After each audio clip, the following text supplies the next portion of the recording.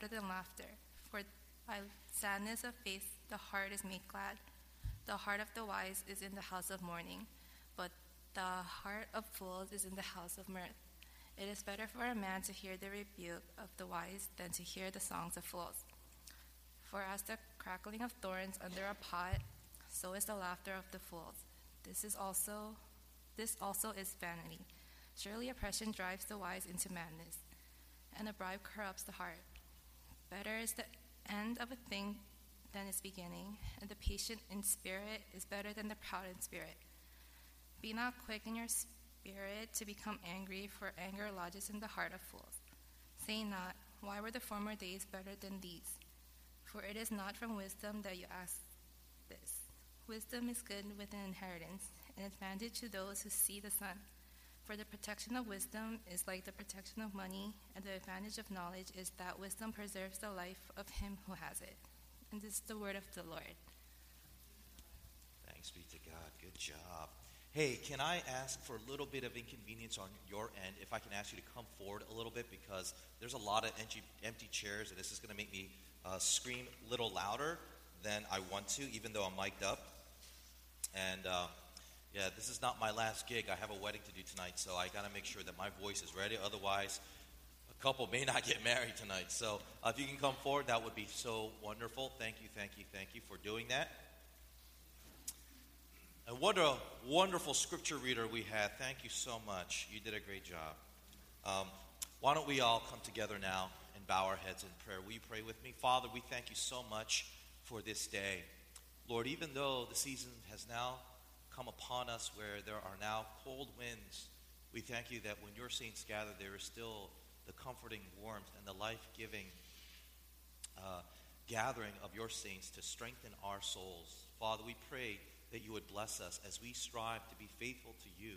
As we gather together to sit under your word, we trust that it will change us. We trust that it will inform us. We trust that it will not leave us the same.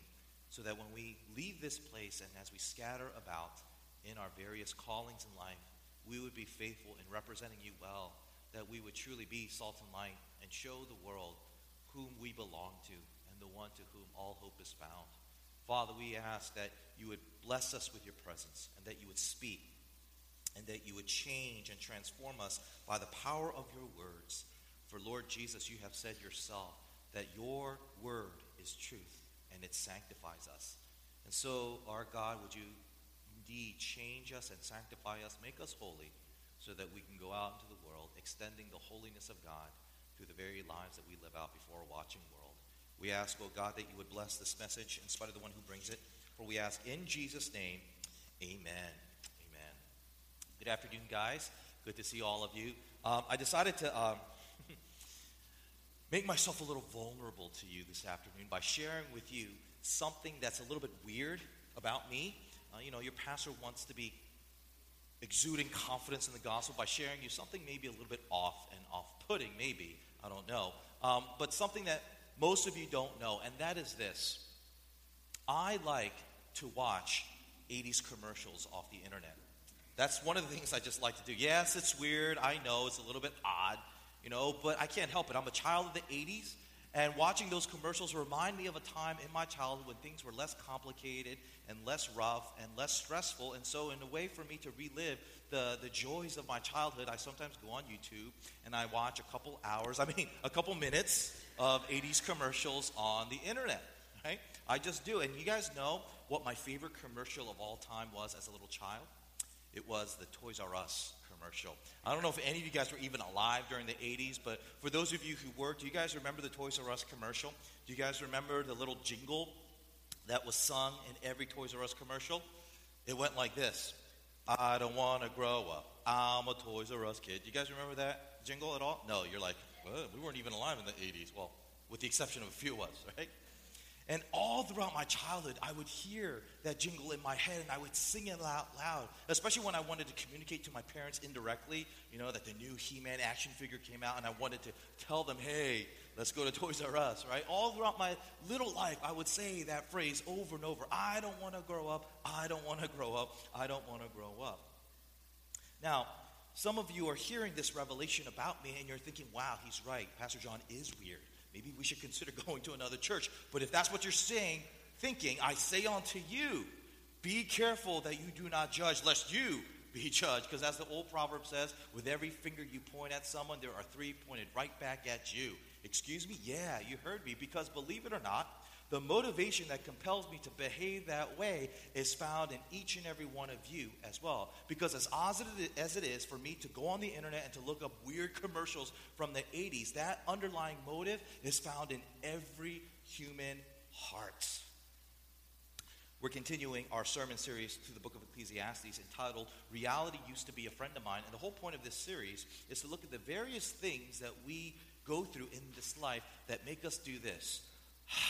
That make us breathe out that sigh, that breath of air that exhales out of our lungs, that reveals that we're frustrated, that we're fed up, that we're fearful, living in a world that just seems to go against us. Solomon refers to it as Hebel in the Hebrew. It's translated in our English Bible as vanity or meaningless. And today, he wants to talk about an issue that causes us to sigh very frequently, and yet it's something that we're not very obvious of, and that is our yearning for the past. Our yearning for the past. One of the biggest reasons why you and I sigh so frequently is because we're constantly trying to yearn for the past. And so with that in mind, three things I want to share with you this afternoon. First, I want to talk about why we yearn for the past. Then I want to talk about why it's better to hope in the future. And then I'm going to end it with how we can make this time change. Why we yearn for the past, why it's better to hope in the future, and how we can make this change of time reference. First, why we yearn for the past. Let's take another look at the first three verses of our passage, and it reads as follows. A good name is better than precious ointment, and the day of death than the day of birth. It is better to go to the house of mourning than to go to the house of feasting, for this is the end of all mankind, and the living will lay it to heart.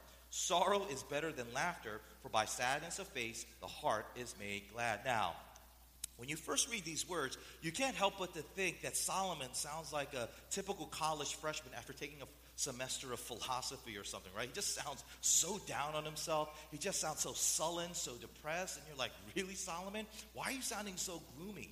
Really, you think that the day of death is better than the day of birth? You think it's better to go into the house of mourning than the house of feasting? You think it's better that you're sorrowful than filled with laughter? Ooh, it just sounds like you've been reading too much Nietzsche or something, right? But that's not what you should be thinking. That's not what's going on here, okay? These words are not from someone who's clinically depressed or someone who is angry at the world.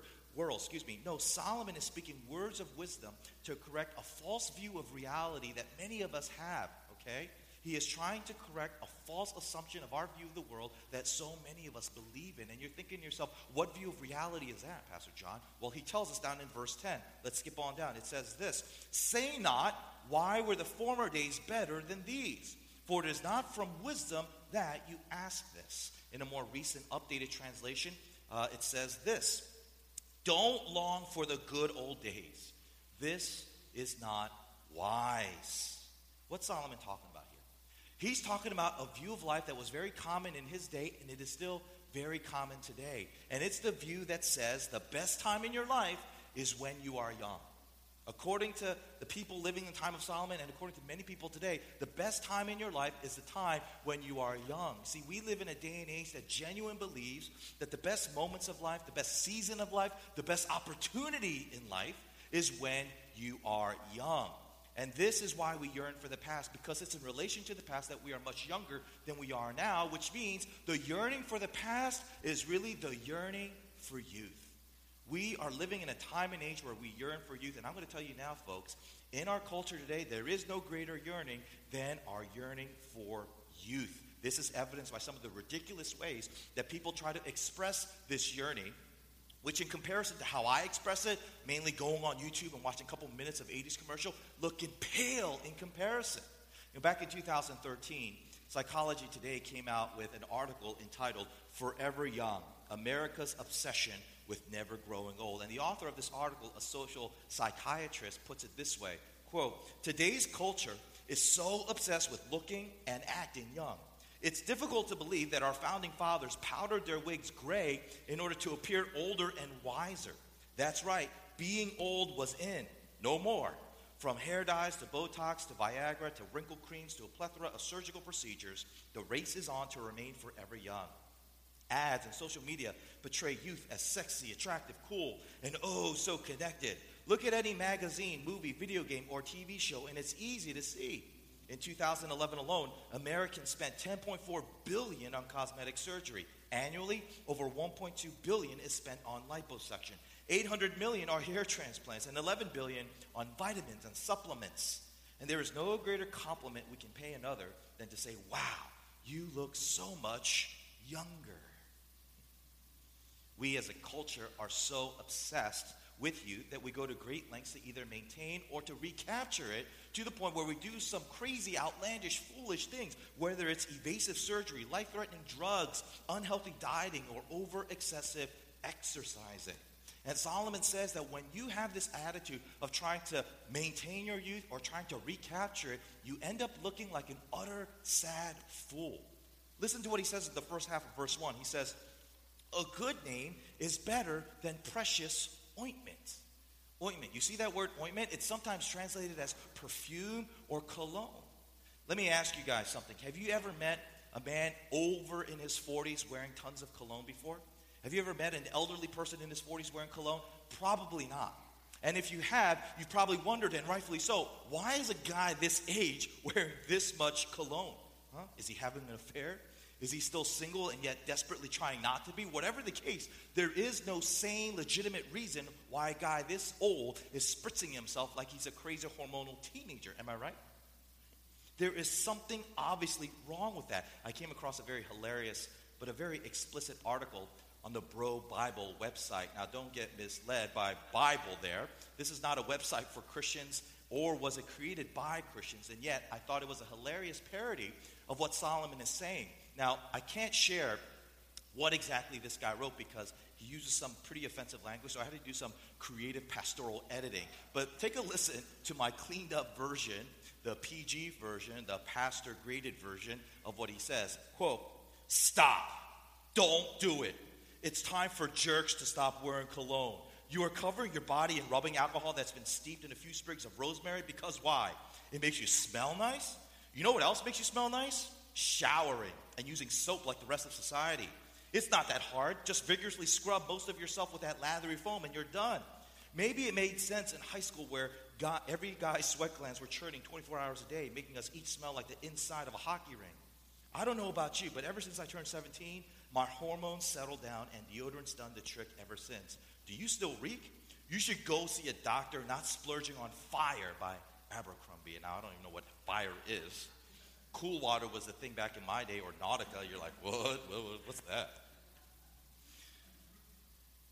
This bro, is essentially saying what Solomon is saying in our passage. And that is, when you are pursuing youth, when you're trying to hold on to it, when you're trying to recapture it, you look like a sad, pathetic fool. And he wants to challenge us not to view reality in that way, to where he doesn't want us to see of dwelling in the past, of holding on to the youth that is eventually taken away from us. Instead, he wants to challenge us to view reality in a different way. And to explain, let me go to my next point, why it's better to focus on the future. Now, in light of everything I just said, let's read one more time verses 1 to 4, where again we read, a good name is better than precious ointment, and the day of death than the day of birth. It is better to go to the house of mourning than to go to the house of feasting. For this is the end of all mankind, and the living will lay it to heart. Sorrow is better than laughter, for by sadness of face the heart is made glad. The heart of the wise is in the house of mourning, but the heart of fools is in the house of mirth. Now again, when you read these verses, you can't help but to fixate on all of the negative words that he uses, like death, mourning, and sorrow, to where, again, you almost can't help but to picture Solomon as a very sad, almost suicidal, very depressed kind of a person. But if you remember what I just said in the first point, that's clearly not what's going on. So, for example, when he says the day of death is better than the day of birth, or better to go to the house of mourning, the house of feasting, he's not expressing himself as someone who's just given up on life, like he just wants to end it all. Rather, he's simply saying this: live your life in such a way to where more people will weep and mourn because of your death than there were people celebrating on the day that you were born. One more time. Live your life in such a way to where people will weep and mourn for your death than there were people who celebrated and rejoiced over your birth. You see, here's the thing, folks, that when you were born, typically, you had a particular group of people, namely your family and their close friends, who rejoiced on the day that you were born. There was feasting, there was laughter, there was celebration, right? Well, Solomon is saying, don't settle for that. Don't settle for the only joy you bring into the world as being only coming from the day of your birth. Instead, live your life in such a way to where the joy you bring into the world far extends beyond the day you were born, far extends beyond the borders of your personal family and their friends. No, live your life in such a way to where you encounter and treat other people so that there will be more people crying, more people wailing, more people in sorrow than there were the number of people who celebrated on the day that you were born. That is what Solomon is saying. And in fact, he is just saying in his own version what a very famous Native American proverb once says. Have you heard this phrase before? It goes like this. When you were born, you cried and the world rejoiced. Live your life in such a way that when you die, the world cries and you rejoice. One more time. When you were born, you cried and the world rejoiced. Live your life in such a way that when you die, the world cries and you rejoice. Solomon is challenging us to view life from the complete opposite direction than what our culture tells us we are to look at. You see, our culture says, dwell on the past, yearn for the past, hold on to your youth, cling to it with all your might. And Solomon says, no, go in the opposite direction. Look towards the future. Go in the direction to the certainty of your death, because when you are living in the future in mind to where you know that you will eventually die, you will come off living as a person where people will cry and weep over you more than the number of people who rejoice on the day that you were born. You know, a lot of young people today complain a lot about how uncertain their future is. You know, a lot of young people say with bitter spirits questions like, hey, am I ever going to get married? Am I ever going to fall in love? Am I ever going to be successful in life? Am I going to get that job? Am I going to achieve that status? Right? And because they don't know the answer to these futuristic questions, they feel like their life is on hold, that they're in limbo, they're just stuck. And as a result, the only thing that they can do is just sigh, because they just feel like they see a future and it's all fuzzy. They don't see anything clearly there.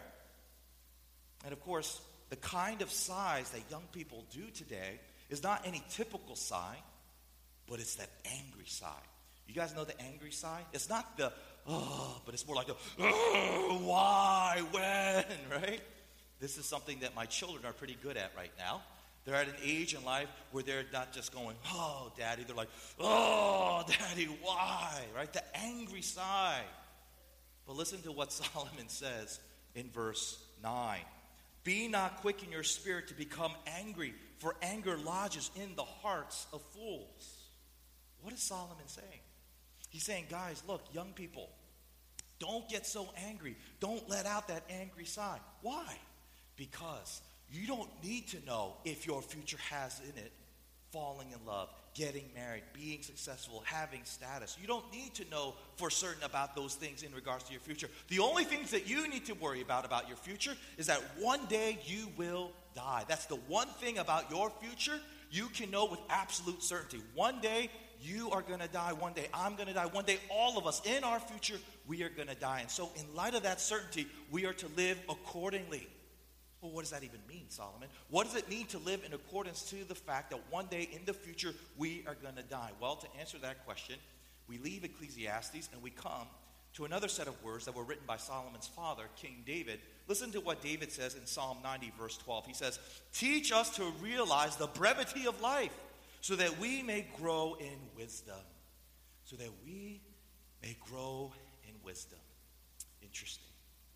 Solomon's father, David, teaches us that when we are intentionally aware of the certainty of our future death, or as he puts it here, the brevity of life, it will compel you to grow in wisdom. Or if I could put it in a much more succinct way, it will compel you to grow up, to mature, to develop as a person. You know, the Bible teaches us that when God created us, he created us to grow up. He created us to mature. He created us to develop as a certain person.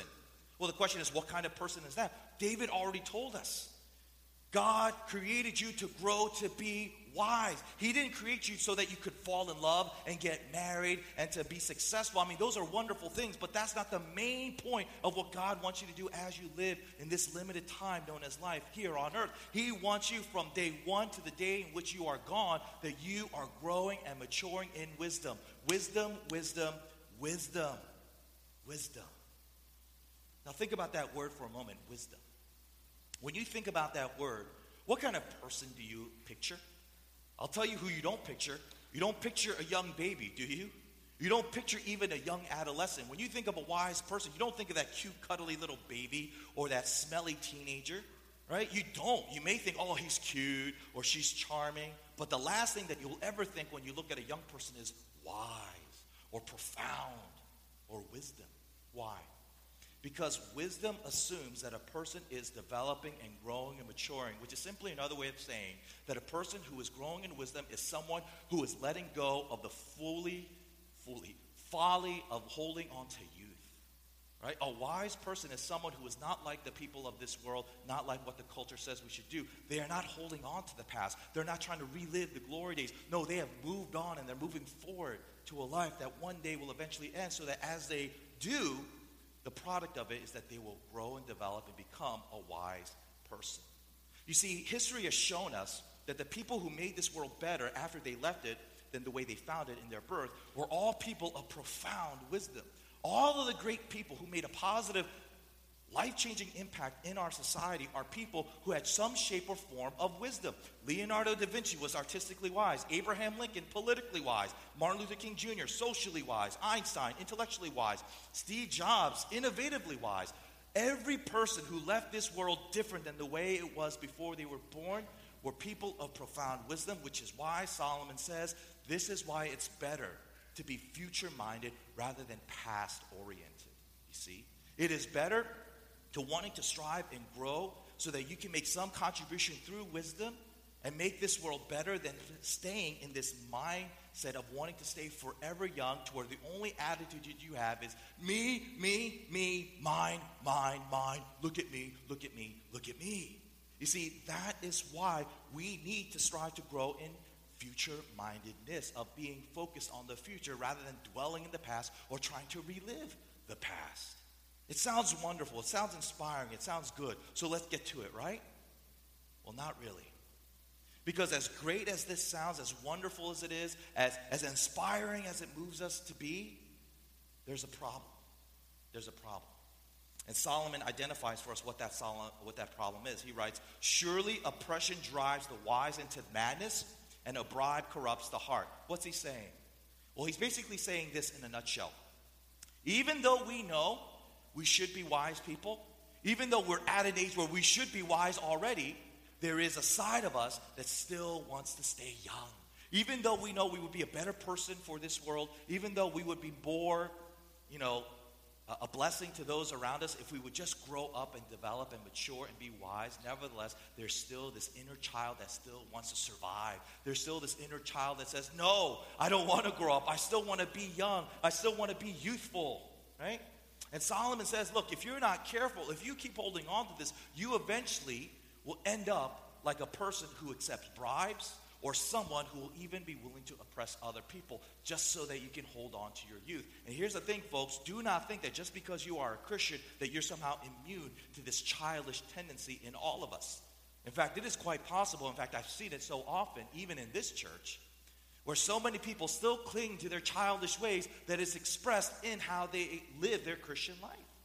In his award-winning book, Reaching for the Invisible God, award-winning Christian author Philip Yancey shares a moment of brutal honesty in his own struggle with this. Listen to what he says in this book. Quote, sometimes I find myself yearning for the glorious self-indulgence of infancy, when the world revolved around me, when a whimper or cry brought attention, when others met my needs with no effort on my part. And then at church or in the supermarket, I come across a baby, helpless, immobile, with little comprehension. And I realize anew that the wisdom of creation that presses us towards maturity. A child must, at some point, learn to accept the world as it is, rather than as he or she wants it to be.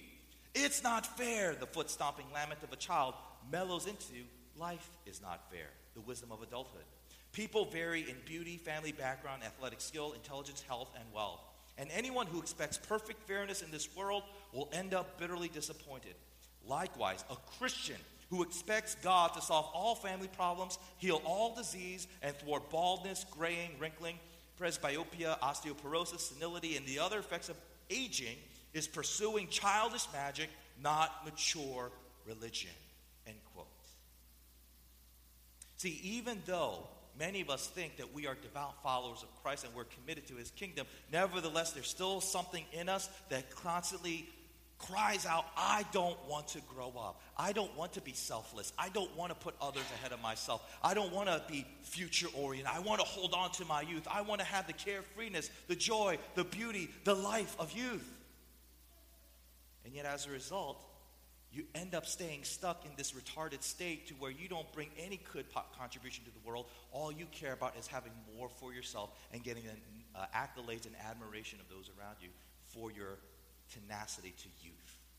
And so the question that we're left with is, what can we do about it? Is there a way in which we can overcome this self-centered, self-absorbed tendency that is so common in our constant pursuit of youth? Well, the answer leads me to my final point, how to make this time change. Read again with me verse 11, where Solomon writes this: wisdom is good with an inheritance, an advantage to those who see the sun. Here, Solomon tells us something very astounding, and it all centers on this word inheritance. So let's focus on that word for just a moment. What does that word inheritance assume? What does the word inheritance assume? Doesn't it assume an heir?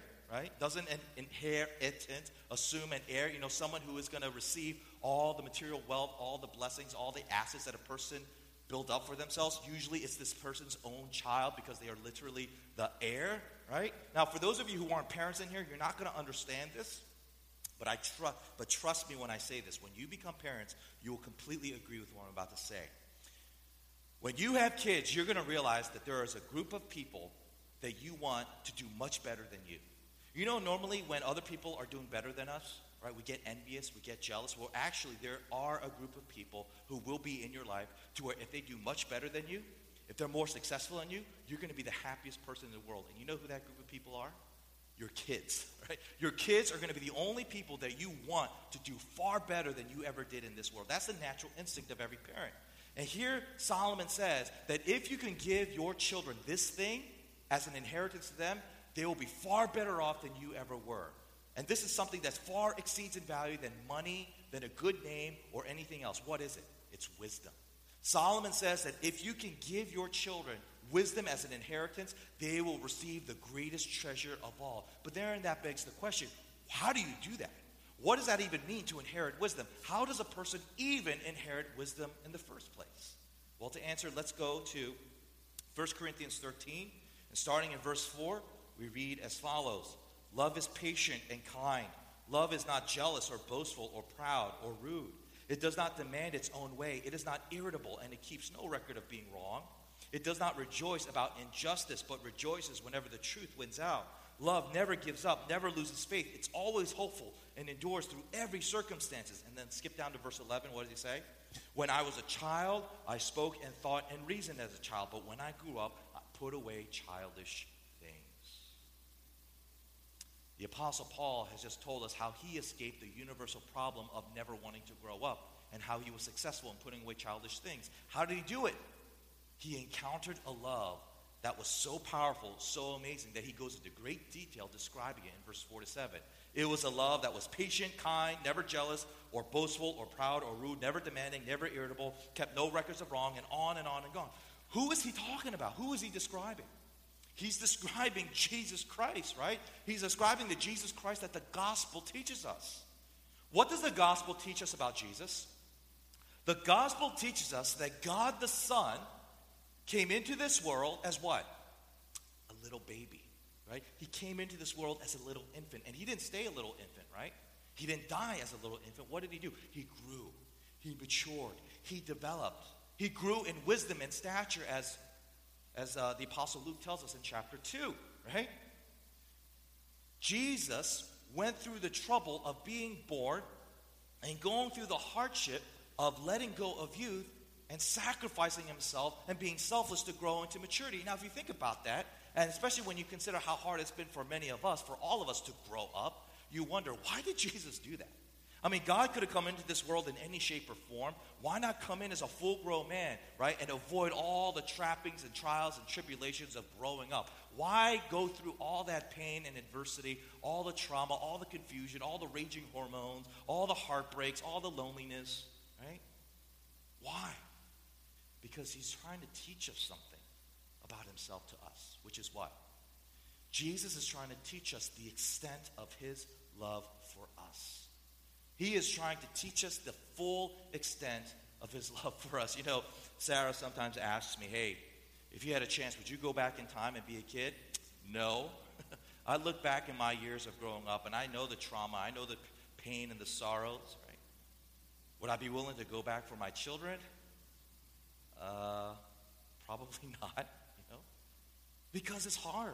It's hard to let go. It's hard to put others ahead of yourself. And yet this Jesus Christ, because his mission, his agenda was so important to him, he said, I will go, and I will go from the very beginning as a youth, and I will suffer and endure through the hardships, through the heartache of what it takes to grow up, to mature, to put others ahead of myself. Why? Because I want to do what Solomon talks about here in this passage. I want to leave this world more joyful through my death than the joy that I brought in when I was born. That is what Jesus is teaching us. Jesus is trying to teach us, I'm going to live my life in such a way that this world is never going to be the same after I die than it was when I first was born into it. And indeed, that is what the gospel teaches us. Because what does the gospel say? The gospel says that when Jesus died on the cross, he created innumerous joy for his people, for those who have faith in him, for those who repent of their sins and look to him as Lord and Master. What is that joy? It is not only the forgiveness of sins, it's not only eternal life, it's not only the power to live a life of holiness, but it's mostly God's promise and his commitment to love you. To love you with a deep, unique, personal, life-changing love. A love that does not change. A love that is always there. A love that is ancient, that is cosmic, that is forever. And when you understand this love, when you are aware that this is the love that he has, I tell you, you will stop striving for youth. That inner child that's always stomping its feet metaphorically in your heart saying, I don't want to grow up, all of a sudden will go silent. Because now you've encountered a love that is far superior than any youthful bliss that this world can offer to you, as well as any admiration that comes because of it.